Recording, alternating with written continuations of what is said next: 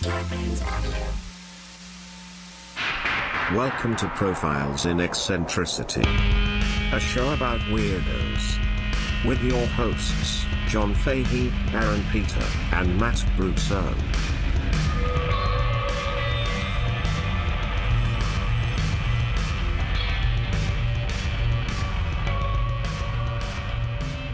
Hello, folks. Welcome to Profiles in Eccentricity. It's a show about weirdos, doggone it. My name is John Boy. It is John Boy time. Your host, John Francis Fahey. Joining me as ever, high-functioning pervert, 3 children in a trench coat disguising themselves as an adult man, all of them ripped, huge cocks. The Sultan of Smut. You're going to like the way he looks. I Aaron P. it. I mean, we're talking about a hypervert here. You know? It's Aaron Joseph Pita. That's me. I mean, I think you nailed quite a bit of them. I don't know many other ones other than possibly... Oh, there's a lot. Yeah? There's a lot. Shit. And Paul Kovacs compiled them all for me. Oh, boy. Thank you, Mr. Yeah. Kovacs. That's me. I've got a number of aliases, AKAs, if you will. Nom de plumes. That's right. Speaking of a man with a number of letters after his name. A man of letters himself. Mm-hmm. Dr. Matthew Brousseau, LSD, CFA, perhaps? CPA? Handsome Matt Brousseau. Sure. Hi. How are you doing? Hi. I'm doing all right. Yeah, you all hanging right, in there, guy? Yeah, I'm hanging. Having a good time over there in Chineseville? Forget about it. It's Yeah, Chinese. when you put it like that, how can I not?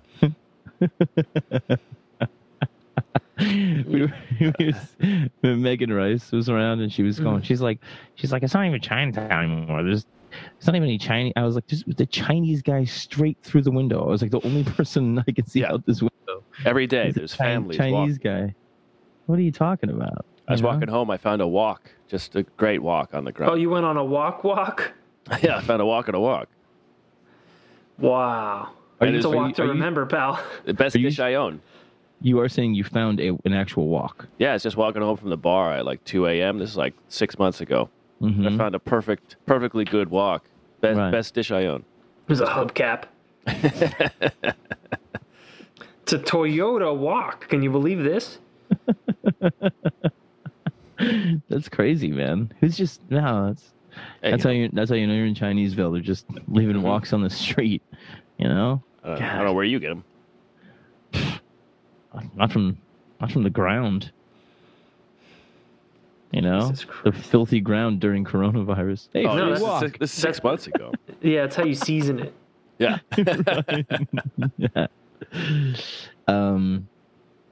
Yeah. Siri is back. The porn star? Yeah. Yeah. Well, no one's back now, but yeah, she's... Did she leave? Yes. Oh. She took a sabbatical, I would say. Okay. Mm-hmm. She tightened up a little bit. Tough to.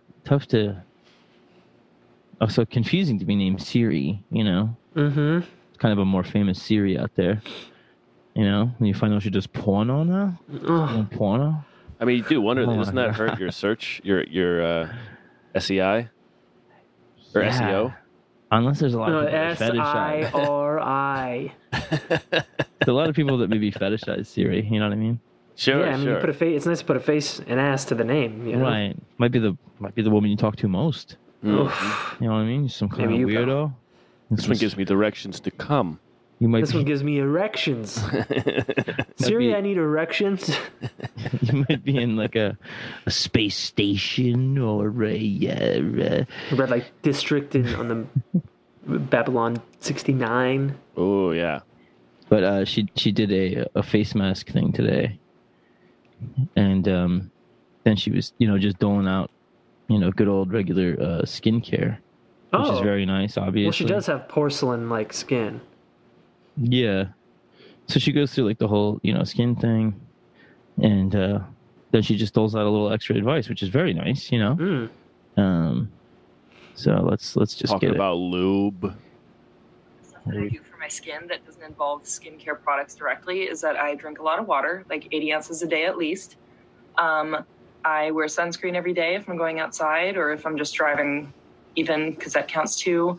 I never, ever, ever sleep in my makeup, and I take a supplement that has helps with like hormone balancing because I do get hormonal acne from my IUD.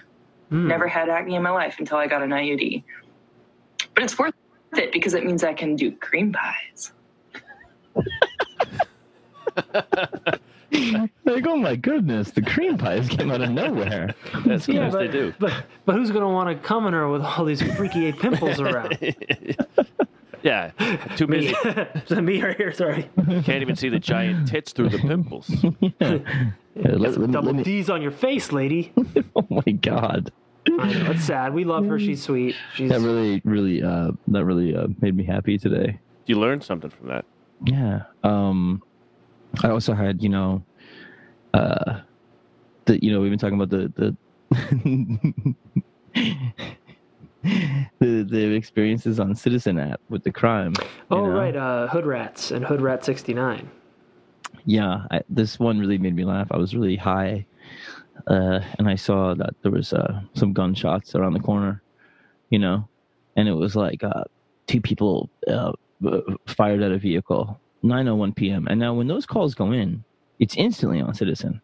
Mm-hmm. Like if you call 911 from your house, like it'll be on Citizen immediately, So it's 9:01 p.m.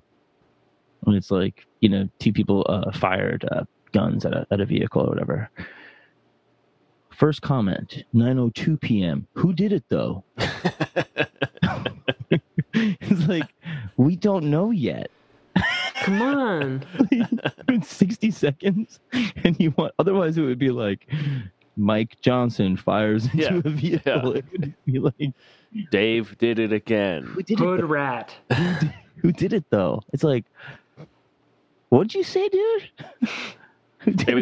Maybe that was the cops. Who did it though? And then later on, I saw that's somebody's username on there. Is who did it though? Oh, is that his name? No, it wasn't his name. Somebody else is who. Oh, so who did it though? Did it though? Everybody wants to know who did it though. That's how you should have answered his question. Who did it though? Well, I'll tell you. Username who did it though? Yeah, at who did it though? Yeah, at them. I was like, well, here's the fucking guy to ask right here. Jesus fucking Christ. This guy guilty as charged. Huh? Like, it's like stop gossiping in public. This is very serious stuff. You can't just be like, oh, it was actually Jason and like his new friend. You can't just start saying on the app who did it though. His new friend's kind of a low life, but Jason means well when he's not shooting into cars. What? That's better than into people. Like, are you going crazy in your house where you're just like, this is my limousine. Is this your car? This is my limousine. It was. Who did it though? 1 minute later, I was like, what? What? That's a name in an XFL jersey. But anyway, I just wanted to share those 2 little things that brought me joy in the last 24 hours with you good boys. That's very sweet. Thank you, Siri, Matt, for the skincare tips. Or Matt, not Matt. Aaron, you have I do. You have a hot button issue. I do. Very a number of buttons. I would suppose. I would surmise, suppose, guess. Mm-hmm. This one had a little bit of a circuitous route how I got to it, but I'm very happy with what I found out, and it also will lead to some other profiles that I would imagine. That's kind. This is Dyspesta indeed. This is now, John, don't get too excited about the name. This is one Ada Lovelace. Oh. AKA the Princess of Parallelograms, AKA the Countess of Lovelace, AKA the world's first computer programmer. Is that about right? That's right. And guess what, John? Tell me. She's a lady. Oh, God. Oh, God. Oh, boy. Oh, boy, oh, boy. Man, well, that sucks. Matt, she's a lady. You'll love it. John, I'm sorry. Yeah. She's not a porn star or a hooker. She's a computer programmer, you pig. Does she become a dude later? Or Does she program porn? Or... Is there any hope for her at all? Do you have any skincare? Any tips? Any skincare tips? How do you do, man? Oh, God. Get that hormonal acne, man? Oh, God. So she was born Augusta Ada Byron in December of 1815. She changed it when Deep Throat came out. Yeah, so she's got Byron. She's got Byron and Lovelace Right. in her names. Tom Byron and Lovelace. Although her father was one Lord Byron. Really? That's exactly right. In fact, she's the only legitimate child that Lord Byron had. Lord Byron being the famous author, romantic, bisexual, playboy, philandering legend. Yes, he was also a bit of an eccentric himself. Yeah. He was. He had a pet bear. Yes. Which I'm sure you would love, John. He drank out of a human skull. Big time. He drank out of, and he was bisexual, and he named Ada. What did he drink out of it? Like Ecto Cooler or something? Yeah, Ecto Cooler. Yeah. He was more of he was a Mondo guy. Yeah. Remember Mondo's? Squeeze It. Yeah, Fruitopia. Yeah. He named Ada. Well, he had Ada with this woman, Annabella Milbank, the only woman that he married, and he named Ada after his half sister, Ada, who probably fathered one of his other children, Elizabeth Medora Lay, which, yes, he had sex with his half-sister and had a child with her. He had another child, Clara Allegra Byron. Nobody knows what happened to her. But yes, that was her father, incestuous, bisexual, freak, author, brilliant, playboy philanthropist. Mm-hmm.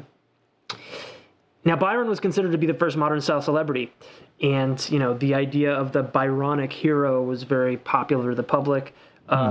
His wife even coined the term Byromania at the time. God, he was self-aware. He kind of knew what it meant to be a celebrity. He did personal promotion. He kind of cultivated this myth about him. He would have artists do portraits of him, but it wouldn't be like him writing, in a book or something. But him do be like wild shit, like drinking out of skulls and I don't know, performing cunnilingus on a bat. I don't know. On a bat? No, he's not Chinese. I was like, not in the time of Corona. Don't bring up the bats. Performing cunnilingus while on a bear. on a Batman. Yeah. He was bisexual. Nice. Byron separated from his wife a month after Ada was born, and he rescinded his parental rights. Back then, men had full custody back then. Jesus Christ. Well, they had all the shit. Well, no, I'm just saying, after a month, he's over. Oh, yeah. Yeah, pieced out, and then... Huge pain in the balls. Left England forever 4 months after that. I got a woman pregnant once. I never stepped foot in the country again. He commemorated... That's how you start world traveling. I should have fucked my sister. I mean, I'm trying to get Byromania going here. I can't be having this wailing child. I got a reputation upkeep. He never left because of fucking his sister. He left because of not fucking his sister. Exactly. That's exactly right. You got to keep it in the family. Like, well, keep it in the family. She had an IED. But it feels so good, Lord Byron. He wrote a little poem when he left. When he amscrayed? When he amscrayed Ada. Mm-hmm. Is thy face like thy mother's, my fair child? Ada, sole daughter of my house and heart. He would go on to die in the Greek War of Independence when Ada was 8 years old, at the age of 36. Mm-hmm. Her He's mother... Like, no, you can sell that someday. That'll be worth a lot of money. Your father's quite famous. Don't tell anybody I never did anything for you. Exactly. so Ada's mother just ended up being like super, and rightfully so, super bitter and pissed off and resentful at Ada's father. And she herself was kind of a very logical, numbers-oriented woman, whereas Byron was obviously much more artistically creative and into the arts and literature. So she like doubled down on her own personality onto Ada to make sure that she would ever develop any of her father's perceived insanities. So she pushed her heavy into science and math. But Ada still remained like interested in who her father was, never really having met him. Well, sure, it's a huge mystery, and he's a celebrity. Yeah. Her mom like put a curtain over the painting of Lord Byron in the house, just like covered it up. Well, that'll take care of that. Yeah, that should solve all the problems. No one ever looks behind a curtain. I know. What is she, a bird? Oh, I'm sleepy. She'll never figure it out. So, like I said, she indoctrinated her in these what were typically male endeavors at the time, right? A woman was not supposed to be into what we call STEM now: science, technology, engineering, and math, right? And she was often very ill as a child. When she was 8, she had a bunch of headaches, and that like she lost her vision for a minute. Oh, yes. And God she knows was like, what she was eating. Probably just the curtain. yeah, I gotta get through this curtain. Bunch of tripe. Yeah, sweetbreads. Yeah. When she was 15, she was paralyzed for a while after getting measles, and she was confined to her bed for about a year, which probably extended her disability, by like not doing like physical therapy. By 17, she was able to walk with crutches, but during this whole time, she was hitting the books pretty hard.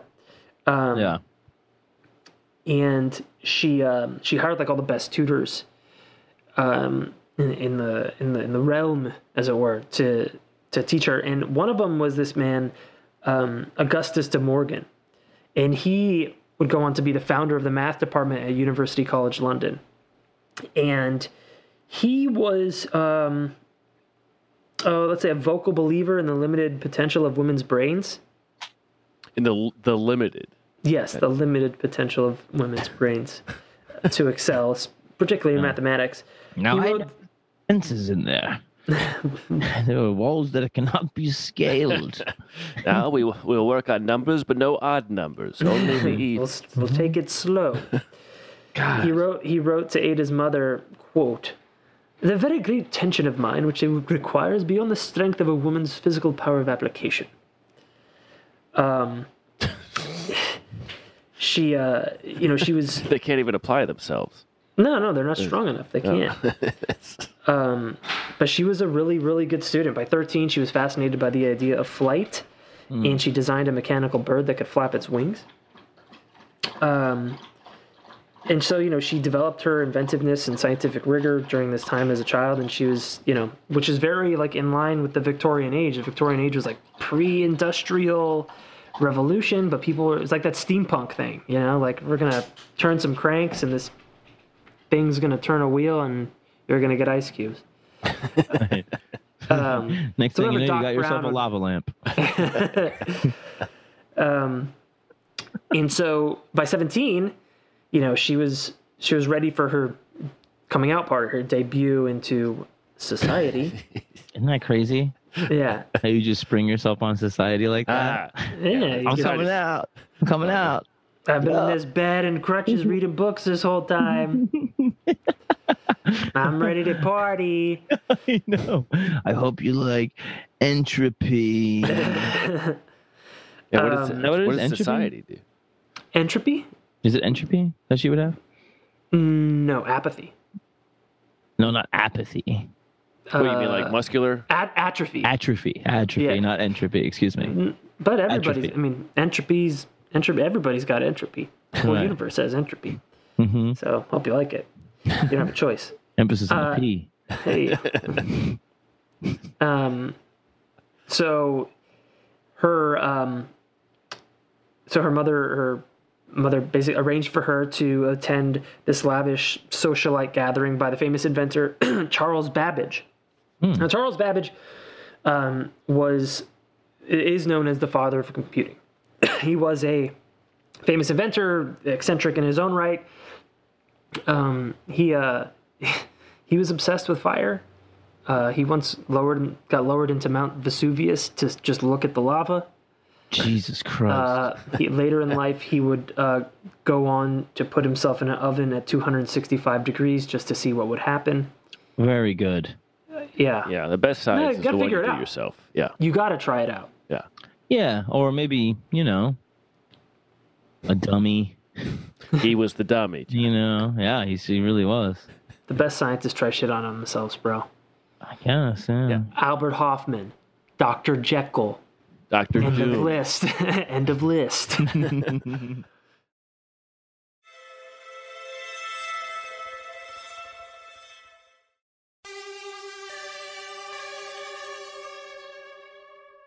So, to get to one of these parties, it was said that you had to have one of three requirements to get to one of Charles Babbage's parties. Mm-hmm. Intellect. Oh, is it has grass or yeah. Intellect, beauty, or rank. And good for Ada, she had all three. Hot little smart 13-year-old countess, Mm-hmm. Never seen an array of sunlight in her life. Mm-hmm. Porcelain skin, not a wrinkle. Mm-hmm. In fact, she was very well connected. She was almost one of Queen Victoria's ladies in waiting. She would later. Now, what does lady in waiting do? I think you'd hang around and carry her shit. Is that the deal? And probably stay a virgin. I think. I don't, dude. Hence the waiting. I don't know. I'm not a lady. It also means by virtue of doing it though that you have some societal clout. Yeah. Right. Yeah, it's like being a bridesmaid forever, I think. Gotcha. I don't know, listener. If you have the correct answer, tell us. Mm-hmm. We had some machines that we could look it up on. Maybe next time. I guess we'll never know. So, it was at this party that Babbage unveiled something that he called the difference engine.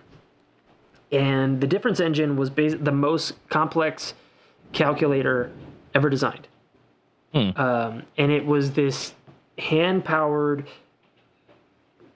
system of cogs and gears with numbers on it that would perform calculations based on what is called the additive principle, I believe. And it would just break down math problems into the simpler and simpler constituents, and then mechanically spit out values. And it's really cool looking. It's super steampunk. And the way that the gears move and everything, when you turn it, it kind of has this like pulsating, gyrating like pattern to it. It's actually pretty beautiful, and it's all made of brass, so it kind of looks like gold. It's really cool looking. But it's got like very like cuckoo clock looking like maneuver, like things that move kind of like a very old machine, like the shit that brings Pee-wee breakfast in the morning. It's less of a Rube Goldberg machine and more of a really like a steampunk abacus. Yes. So gotcha. And she was blown away by this. She thought this was incredible, and the machine would do the work of like 100 mathematicians in not an instant, but in a few. I mean, you just had to turn the thing. Yeah. It would automatically take the results and print them on paper into tables, mathematical tables, removing human error. And tables back then were used from everything from astronomy to navigation. Any sort of calculation was done on tables because you didn't have a fucking TI-86, You would just go look up the thing you need to find. Right. And Ms. Sophia De Morgan, which was her tutor's wife, was at this party as well. And she wrote of Ada at the party. She said, "When most of the guests looked on with the expression that savages show upon seeing a looking glass, Miss Byron, young as she was, understood it working and saw the great beauty of the invention."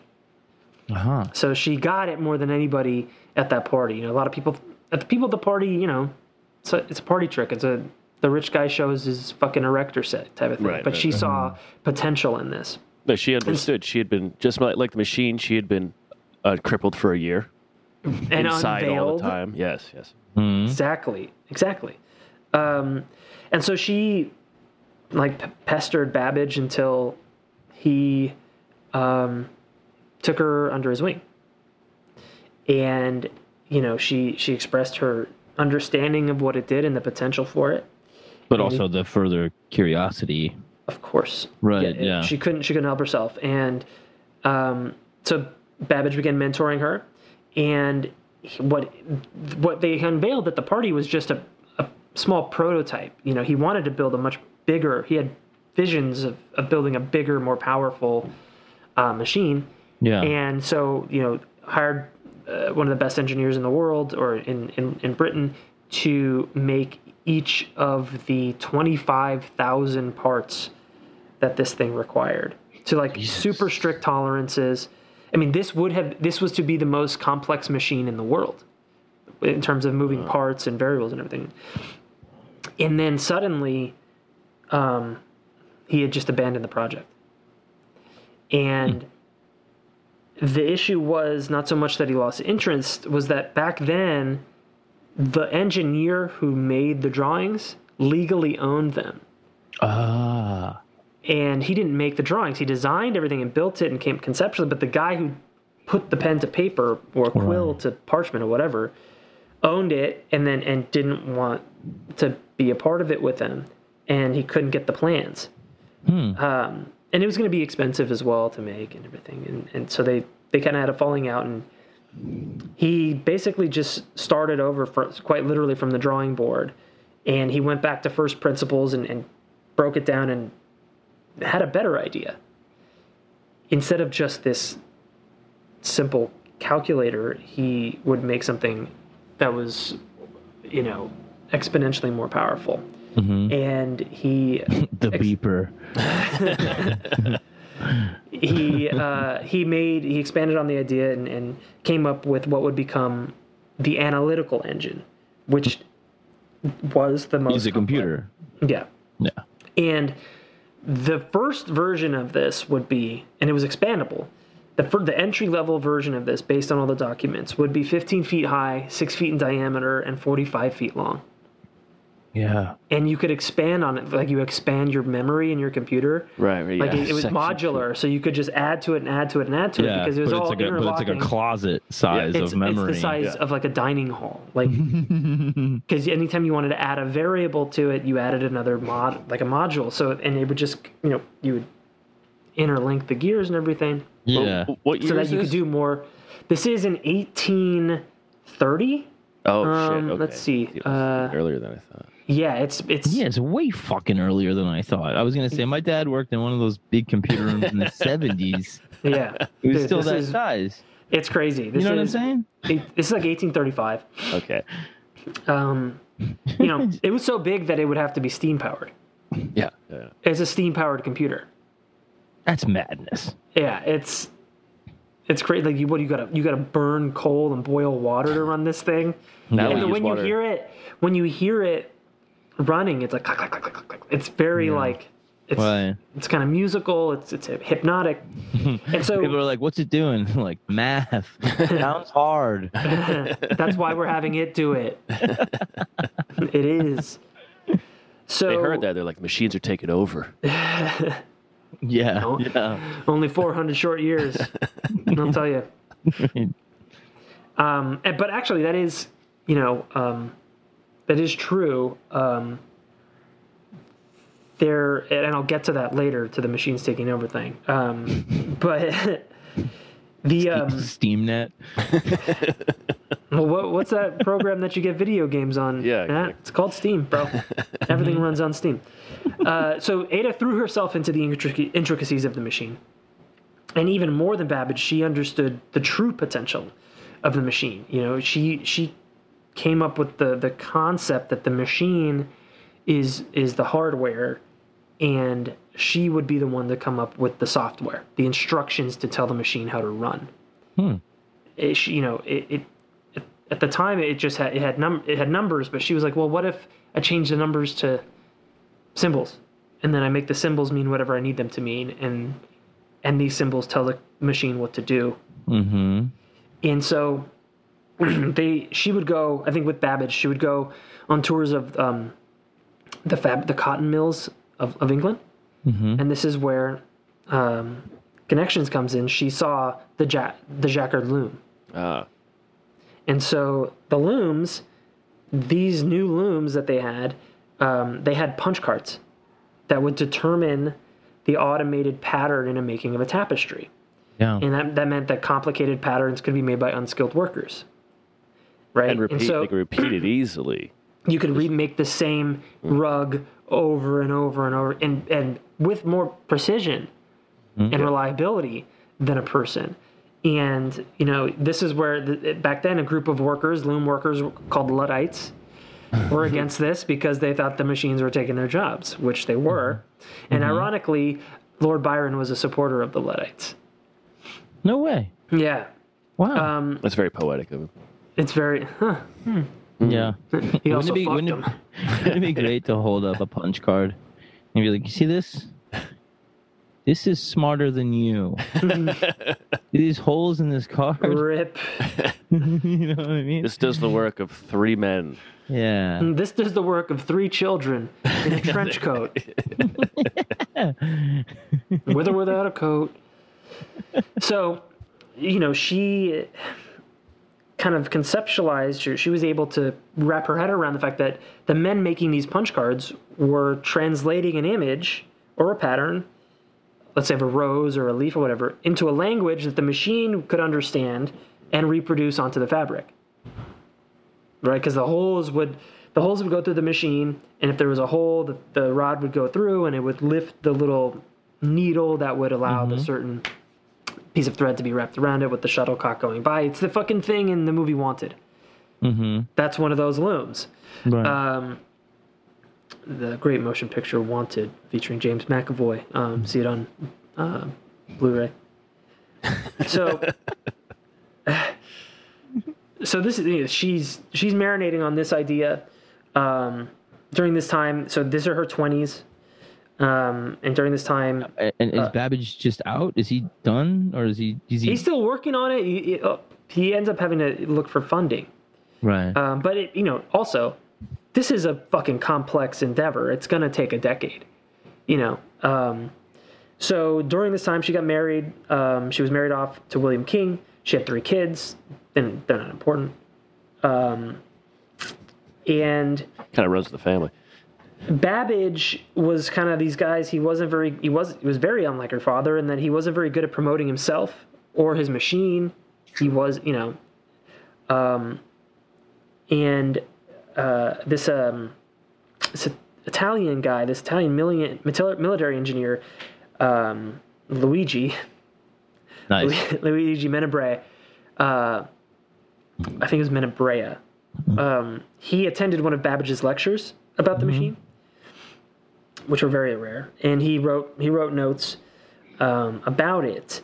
And upon reading it, it seemed kind of not getting the whole picture of what the thing did. Never mind what it could do. So Babbage had. What was he saying about it? Just it's got steam. It's got steam. It's got some levers. It's got some levers, mate. It shake. Me and my seat. So, just excited. It was just there was no analysis or contemplation on it. Just a description of what the machine did. Yeah.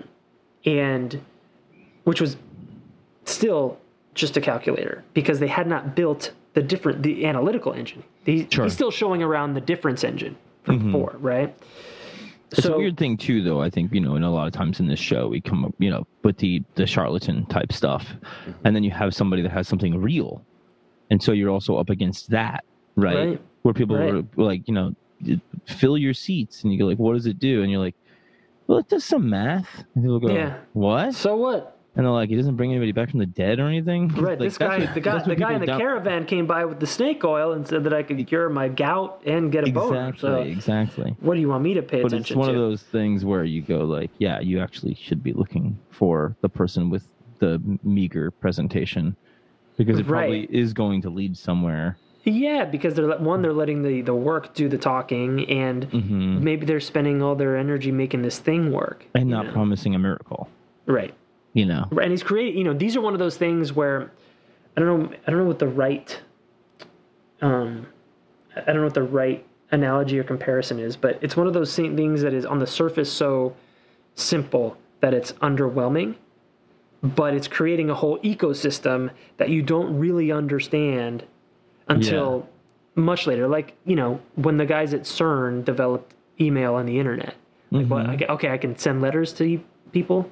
I can do that now. Yeah. But now, what's happened, right? So, well, there's also this thing too, though. I think that back when it was more easy to turn on technology, because if it wasn't brought to you like, hey man, this guy just did that like in his garage, like it's not dark art, weird, highfalutin elite science. Like this is just kind of like the new shit. You know what I mean? And it's it's important to break things like that, I think, to people slowly. And those kind of things are, best done in those kind of live unveilings. Like, hey, take a look at this. Yeah. It's not doing anything that crazy right now, but in the future, you guys will get it. Yeah, your kids will love it. But I do think that that's also part of it too, is that you have to slowly like get people used to, hey man, shit is gonna go this way, so like check it out and try to understand it, so you're not like blindsided by it. Right. And also kind of like it's almost like an appeal to like help me figure this out. Right. That's the brilliance of like the open source computer movement. And I guess the thing that's coming to mind first is like when Apple brought out the App Store for the phone, I was like, oh, okay, what are they going to put on the phone? But then, fuck, dude, the App Store's got a ton of shit. They got whatever you need is on there. Right. Yeah. Somebody's made it. Like, so when you create an ecosystem and you harness the power of like an entire population. Yeah. And that's what this eventually does, right? So yeah, it's encouraging people to be part of the conversation. Yes. And not a victim of it. Right. Or subservient to it. And this, she was the only person to get it at the time. Because it was also, most people weren't educated. Sure. And this was very much like a high society thing where she had to be tutored extensively through her youth by the best minds in the country to be the first person to understand the potential for this thing. Christ, the guy who invented it didn't understand the potential for it. Yeah. Right? This was a kooky rich guy who had a garage project. So Babbage asked her to annotate the translation of Luigi's notes because he felt that it didn't do it justice. So she dove into it and spent every day 9 months expanding on the possibilities of the machine. Her notes were twice as long as the original notes. And she wrote them over the course of 9 months? Yes. Huh. She added notes on using punch cards to create what are called Bernoulli numbers. It's a math fucking thing, but it was showing that you could feed this machine instructions to get a desired, predetermined result. Right? As opposed to just figuring out equations like what's this times this or whatever. I'm going to feed it this, this sheet. And it's I'm going to feed it this program. It was in that book are step-by-step instructions for the machine to understand and produce this desired result. So in that book, I think it's just called Notes. Notes 29 or something is the publication, I believe. It's the first computer program. Wow. But Notes 28 was like a write your own porno. Yeah, exactly. It was not good. And so it was basically saying that, you could rely on the machine to come to the same conclusion no matter how many times you fed it the problem? Was that the kind of like thing she was coming to? Well, that's certainly part of it, eliminating human error. But, you know...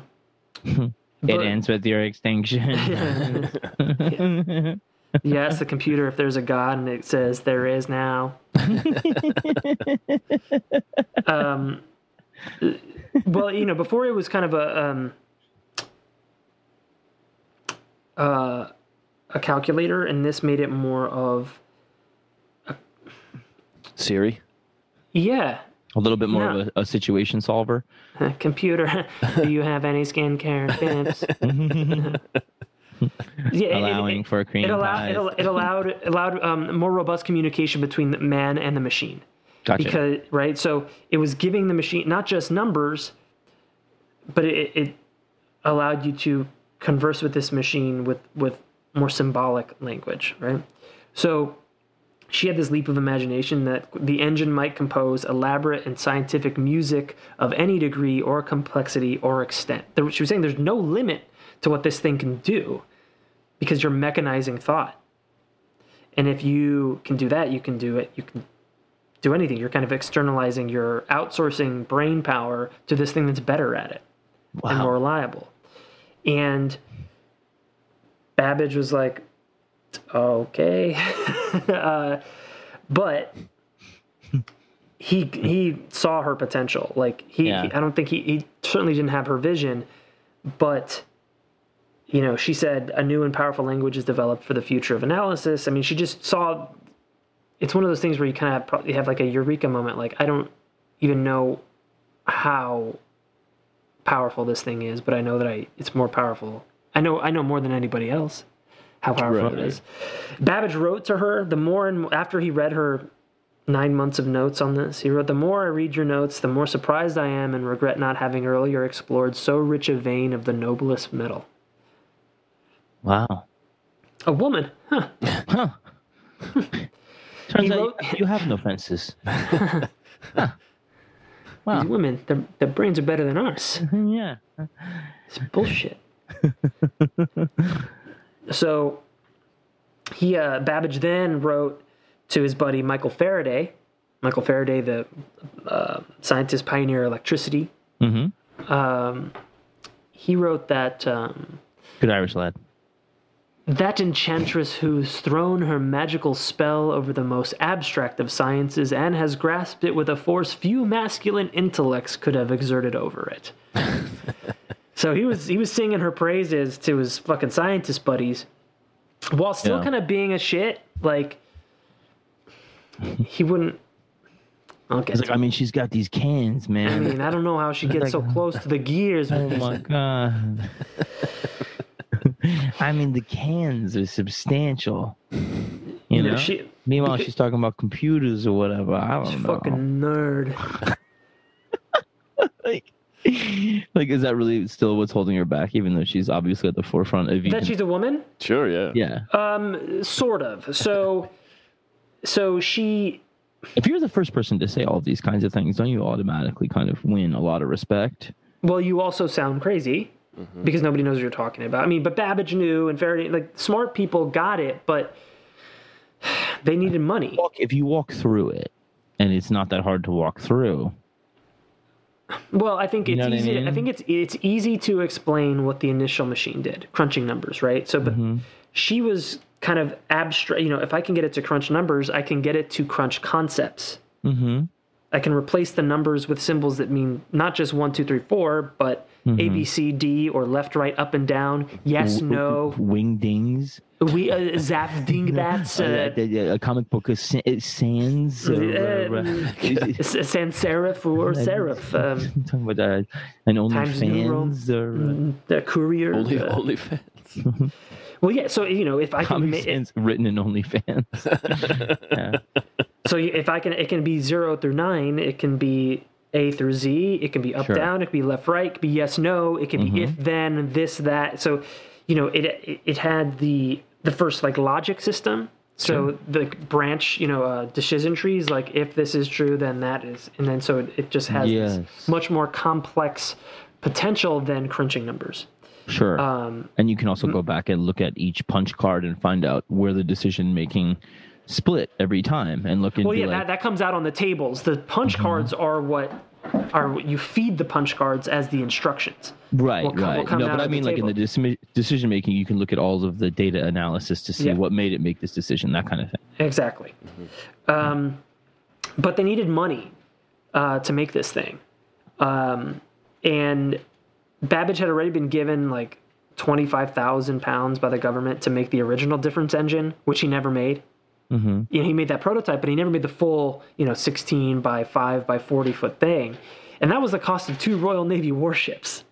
Damn. So he was already in deep to the government, and he was going back to him with more money, with a bigger ask to make this next thing. So, the government, looks at him kind of like what are you grifting us, right? Mm-hmm. So she proposed to Babbage an idea. She wrote to him. She said, "Would there be any chance of you allowing myself to conduct the business for you? Your undivided energies being devoted to solely the execution of the work, right? Like, let's divide. Let me do something here. Let me go and try and get some money for this while you work on the thing, because you're really not good at getting money for your project." Mm-hmm. And he, just refused. He refused. He just basically said no. Get back to the books. Even though she has the celebrity dad, like the PR mindset, I guess. Well, he does have. She's got the PR gene. She's got the self promotion gene. She's a hot chick. She is well connected too, right? She doesn't, she's wealthy, but she doesn't have agency over her money. She's a countess, but she's married to William King, and so, but she is. What's with that King guy? Who's he? What's his deal? Man, don't worry about him. It was an arrangement. He didn't go into one volcano. He didn't get into an oven or nothing. Right. She just chased him out of the basement when she's working on stuff. Get out of here, you old. Well, the whole basement would have been one machine. Yes. Well, she was working on paper. So they're hard up for money to make this thing. She is not allowed to take over the books, the business, like the accounting books. So she goes Rain Man on it. And she decides to channel her mathematical talents at beating the odds makers on horse racing. No. Yes. So she takes it to the track. She takes it to the track. So she goes to Epsom Downs. Christ Almighty. Yeah. And she goes through ups and downs at the track, you say, huh? Epsom Downs. It's a racing track. Oh, okay. It's called Epsom Downs. Like the salts, Epsom salts. Yeah. Ups and downs. It's a poor name for, because if imagine how many people made that mistake. Yeah, how's it going? Epsom Downs. So she starts gambling on horse racing, and total psycho. She has some wins, but because she's a woman, she doesn't have agency over money. But so she basically runs a gambling syndicate with all these dudes. Jesus. So she gets guys from here, guys from there, pulls the money, and gambles it. And even the guys that she was running with there were pretty important. One of them was a man named Nightingale, who was almost positively the father of Florence Nightingale.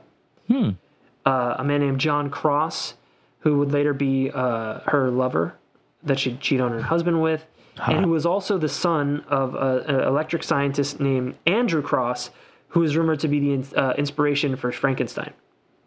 The scientist was? Yes, Frankenstein, the doctor, not the monster. Of course. Yes. Frankenstein, Lord Byron helped Mary Shelley. Yes, exactly. So there's this like it's this tight knit, like Faraday's over here. That she had run-ins with Charles Dickens, Nightingale, fucking Frankenstein. Good. Yeah, really fun crew, huh? Yeah, it's very like a League of Extraordinary. Yeah. What do? I make dead people sit up when I shock them. Cool. Yeah, we're all rich though. And white. Yeah, we got a lot of money, don't we? Let's go bet on horses. So, my daughter's gonna have sex with her patients. So, she has some ups and downs, and then she has a lot of downs. No, And then she starts losing big time. She gets addicted to gambling. No way. Yeah. And I mean, you just get deeper and deeper into it, and you start believing you can definitely figure out the winner. The next one, I'm gonna get it. You know, especially if you're a mathematics. Yes. Yeah. And she was so much of her life. She was so good at separating, logic and numbers from the emotional side of Yeah. But it seems like she had some of her dad's predilection for risky behavior, because now she ends up being interesting in for 500,000 pounds to some pretty dodgy characters. No shit. Yeah. Showing money all over town, including to known mad scientists. So that was spring of 1851. I'll get Frankenstein's creature on you. You don't leave her alone. So these people basically, they did extort her. They're like, if you don't pay, we're going to start telling everybody what you did with the money, and that you're working on this bullshit, and that you're fucking this guy. You have a corpse fuck you every night. Oh. Huh? Hot fuck action to the max, Jack. He's a monster. So from there, she had a pretty swift demise. She had. Oh my god! She gave her diamonds to John to pawn off to pay off some of the debts. John and John Cross. The man, yeah. JC. So her mental health started to decline. Her physical health began to decline. She started leaning heavy on drugs and alcohol, just like her father did. So your dad's gonna get into gambling? Yeah, you just need that next juice, So she had a physician named Dr. Lowcock. Also the inspiration. Who prescribed laudanum, opium. Right. And, all of them. Yeah. The ups and the downs. He was laudanum. Is this good for me, doctor? It's called laudanum. So, and then also another wonderful treatment called the Claret system. Claret is a type of wine, and it involved imbibing large quantities of wine to steady her nerves. Oh, yeah, that'll do so it. she's a junkie and an alcoholic, and a nervous wreck, and just trying to make a computer. Yeah, did she ever shove any of this into the computer to get an output, or was this the output? The computer drink more. The wine really worked for her. So wait, what? Go back. Well, she went back to her doctor and said, could I include gin as one of these remedies? Oh my God. I saw this commercial and it said to ask my doctor about gin if gin's right for me. Yeah. Right. Well, as long as you have it with the wine. Discontinue gin if you notice any of the following symptoms. Yeah, it showed. I made a computer. Yeah. It showed an old man working on a computer. She's like, "This is the one for me." Have you made a computer under the influence of gin? Laudanum, opium. So the drug and alcohol-induced states that she got into resulted in some pretty wild ramblings in some of her letters of the time that were very, probably would have been right up there with what some of the stuff her father said. Oh, God. Man, I'll tell you, I put this right up there with Byromania. I'm talking about peak Byromania. You know what I'm saying? It's not fucking your sister Byromania, but it's pretty good stuff. Byromania is running wild. So everybody's fucking their sister. She wrote, "My kingdom is not to be a temporal one. Labor is its own reward. That brain of mine is something more than mortal, as time would show. The devil is in it if I haven't sucked out some of the lifeblood from the mysteries of this universe. No one knows what almost awful energy lies yet undeveloped in that wiry little system of mine. I say awful because you could imagine what it might be under different circumstances. Your fairy forever, AAL." Your fairy forever.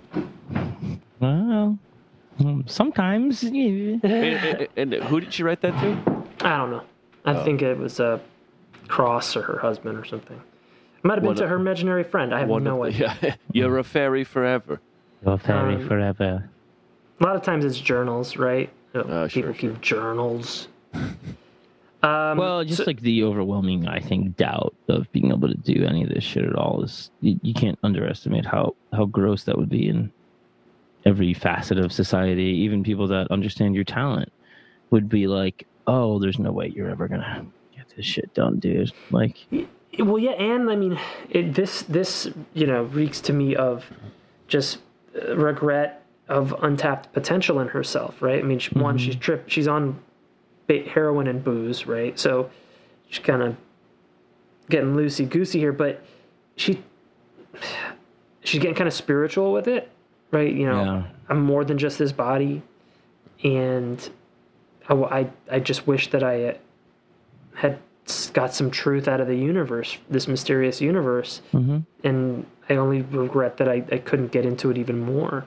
And so her health is failing here. It's 1852 at this point. And she's dying a very slow and painful death of what is almost certainly uterine cancer. Jesus. Yeah. She confesses to her husband that she had an affair with John Cross.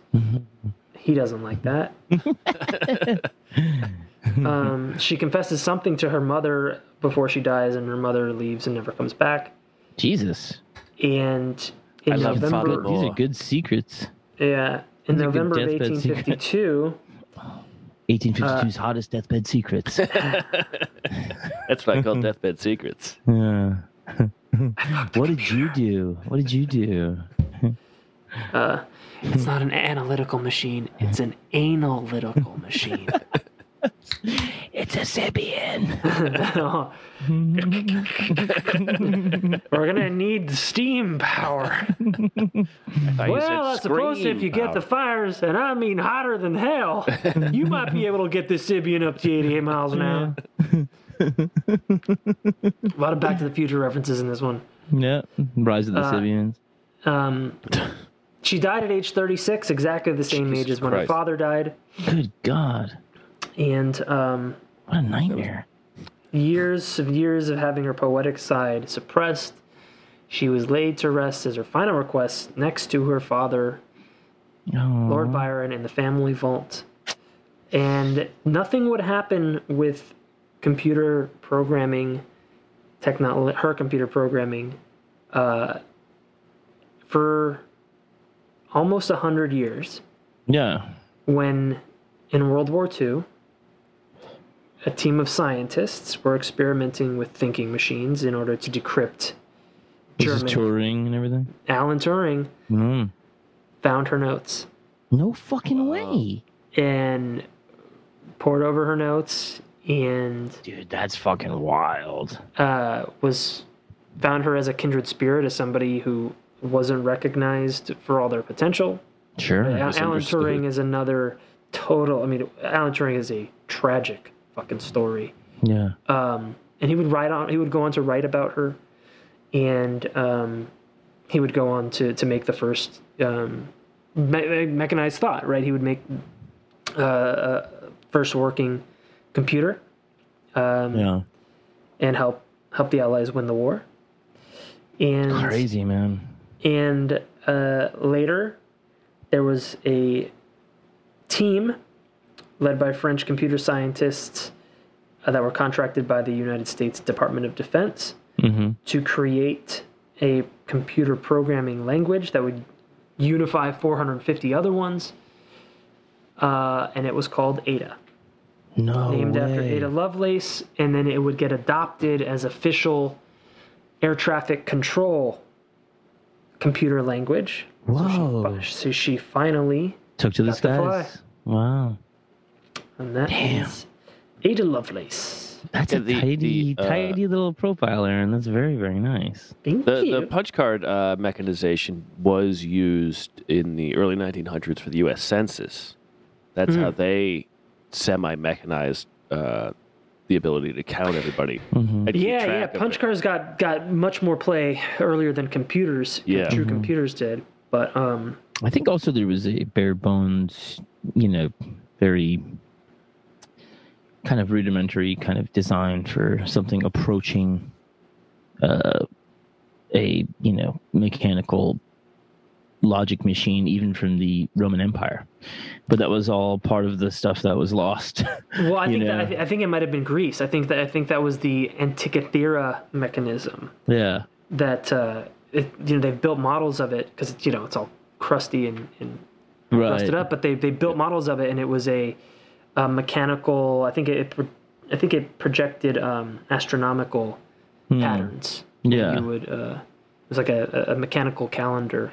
But it is crazy that there's, just the ability to get to those places is, it's got to be kind of some kind of firm civilization level. Yeah. And then even then, if one person drops out, you're like, I don't know, nobody gives a shit about that forever. Right? Yeah, you have to have. There's 100 years goes by that didn't need to without any advancement.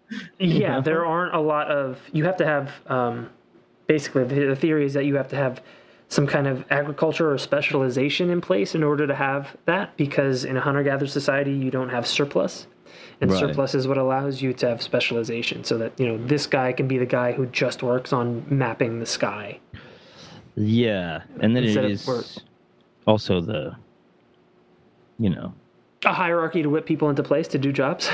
Well, and the threat of advancement being like, okay, well, that's not really going to work because then that will piss off these people, and then we don't want to have all these jobs replaced and all that kind of stuff. So you just kind of have a lot of people sitting on, kind of technological advancement because it's not politically expedient, maybe, but also in general, I would say the perfect. Indictable crime of humanity is to be technologically proficient while being morally inferior. Oh yeah, there's a great quote. Oh God, I'm going to butcher it, but it says, we are now at the place where we have the, we can split the atom, we can send a person to the moon. We've got the technology of the gods, but the brain of a primitive primate. Yeah. I mean, the U.S. nukes alone can incinerate the Earth 6 times. Yeah. Six. Let's bring it down to 3. Let's just not spend the money on 6. But what if you need it? Yeah. What, for the 5th time? That's the logic, right? Is 6 times. Dude, it's dumb. It's not smart. Like I said, apes, primates. Yeah. John, if they have nuked us 3 times and we've nuked them 3 times, then, I don't want to lose this one. Yeah. You don't want to. I think Confucius said it: get nuked 5 times, nuke back 6. That's right. Yeah, 7 if we can afford it. If the budget passes. If these fucking bleeding art liberals stop bleeding, they're not looking ahead to when they're mutants glowing corpses. Yeah, I'm like, man, I wish we had one more launch. Damn, do with one.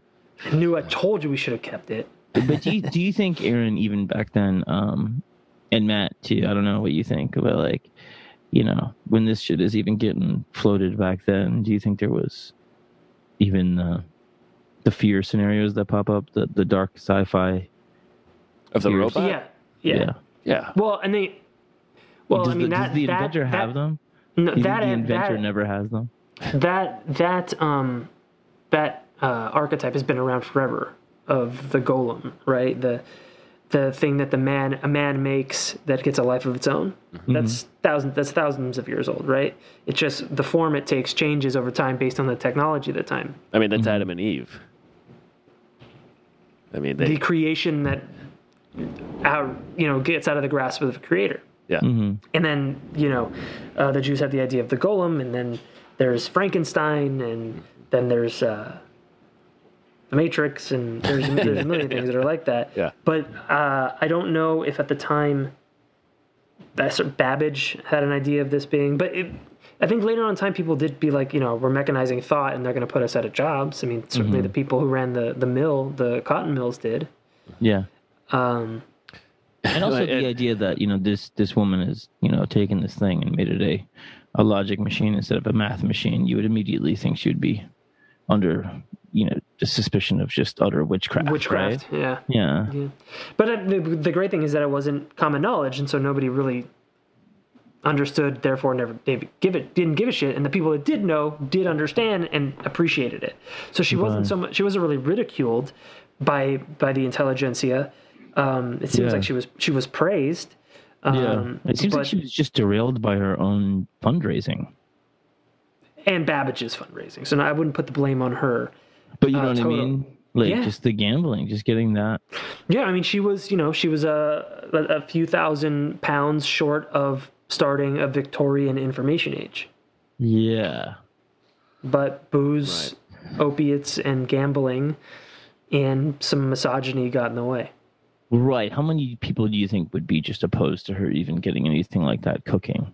Or do you think people were just kind of like, yeah, do whatever you want, but like we're not going to help? It would probably all still be under the umbrella of Babbage, but her doing the work, doing important work, but under, if anything works, he gets the credit kind of thing. Yeah, sure. Yeah.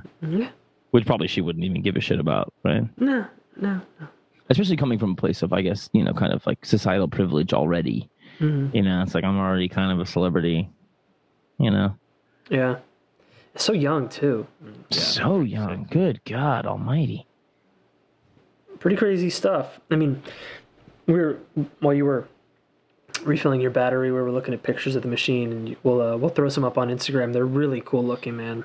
And then how did you get into Mad it? Steampunk. We were starting to talk about that. Oh, so I got into it because I read something about Babbage putting himself in a volcano and cooking himself in the oven, and I was like, oh, a crazy inventor puts himself in the experiment. Love this. Mm-hmm. And I started getting into it, and like one of the first names that came up was Ada Lovelace, and that's just like the name's perfect and best. And it's a more interesting thing, man. Yeah, she was just more interesting, and then also the Lord Byron stuff, and then the stuff with the people that she was around were really cool, and she, and it's one of our female profiles where she's not a prostitute. Yeah. So it was just a really, really cool profile. So I watched a BBC documentary on it. I read some excerpts from, there's a BBC documentary. It's about an hour and a half. That's really good. Biographics does an episode on her. Biographics is a YouTube channel that does little 20-minute biographies of interesting people. And then Stephen Wolfram, who was a technologist, he wrote a blog post on her that I picked and choose some stuff from. Is he a Wolfram Alpha? Nice. He is Wolfram Alpha, yeah. It's very nice. Yeah. So it's pretty good. I'm glad it was nice and tidy for you boys. Yeah. It's crazy because, if you just think about even, God, those couple of years where she could have been encouraged and then how science could have advanced, you're almost horrified by the things people could have done. Well, I mean, she was... With advancements in those times, you go like, oh, man, imagine they had like smarter technology and were way fucking stupider than they even are now, which still very stupid. Oh, you think that sort of advancement would have been regressive eventually? Like... you put the calculator in the hands of the ape, and then it just stays an ape. They never became more than stinking apes. You go just like do it with numbers. You go like, just let's keep them as technically hobbled until their hearts can become truly human. Yeah, you know what I mean. I mean, sometimes technology helps. Sometimes, yeah. When I think the first impulse, is always to turn it into a weapon. Yeah, can I kill something with it, or can I fuck it? I mean, well, how do I exploit this for profit? I mean, when the cotton gin was invented, the thought was, this will reduce slavery. Just make them do other shit. Increase it tenfold because then they could pick even more cotton. Exactly, yeah. And the just that thing of those couple of years, you're like, God, I'm glad there wasn't drones sooner.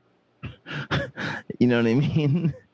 Like, hopefully we're slowly morally evolving, but imagine like all this computer stuff, got way more kind of like vibrant way quicker, and then you go like, imagine that there was way more fucking shit like when the Nazis were around. You'd be like, oh my God, this is a fucking disaster. You know? It sounds like John's gonna get into some hardcore steampunk LARPing.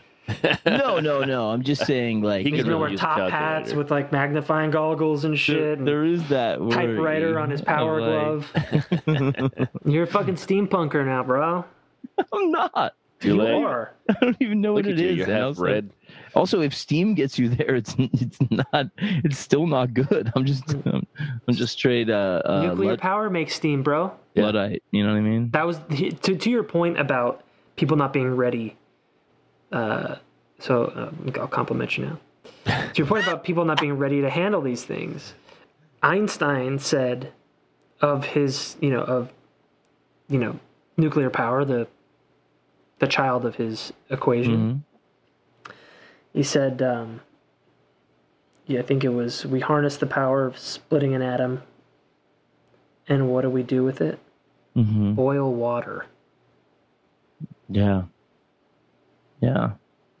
And how? Yeah. I'm talking about in little boxes with digital clocks on every counter in every kitchen. Does anybody hear what I'm saying? And they were like, get back in your hole. With all the news in the world, you go on Twitter and you just get stuck there for fucking 4 hours because Twitter's just giving you garbage nonstop. Yeah, I just I don't know. Like, I'm, I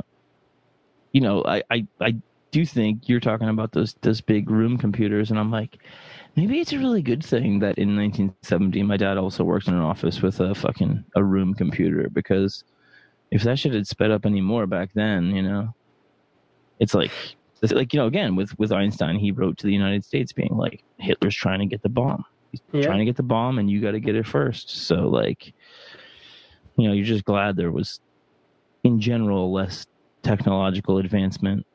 Well, yeah, I mean, it's one of those things that it builds on itself, right? So, I mean, it's kind of it's a runaway train. Is that once you start it, it's not going to stop, barring you run out of energy or you get obliterated. It's going, that you use the machine to make a better machine. Right. And then that better machine can make a better machine, and so on and so forth. Yeah. But you hope that you have enough calamities in your past that you know the right way to use it. You know what I mean? Yeah, I mean, you hope you have enough calamities to guide you in a better propel way. you into making it, but also enough calamity to know when to not use it. Exactly. Yeah. Mm-hmm. It's crazy. It's very, shit. very, very, very good stuff, Aaron.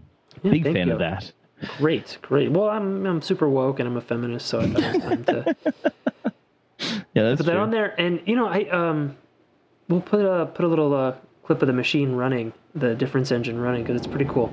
Yeah, cool. And we'll get probably the 4D vibrations from it, so we can rub up against it and stuff. Cool. Yeah.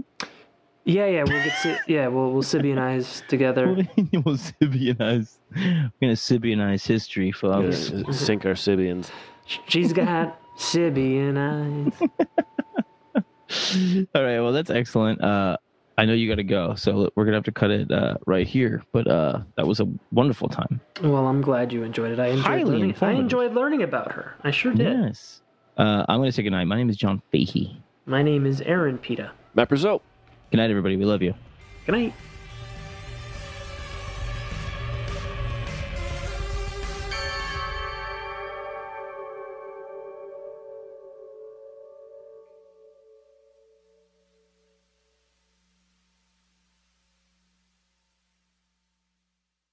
Starburns Audio, a podcast network.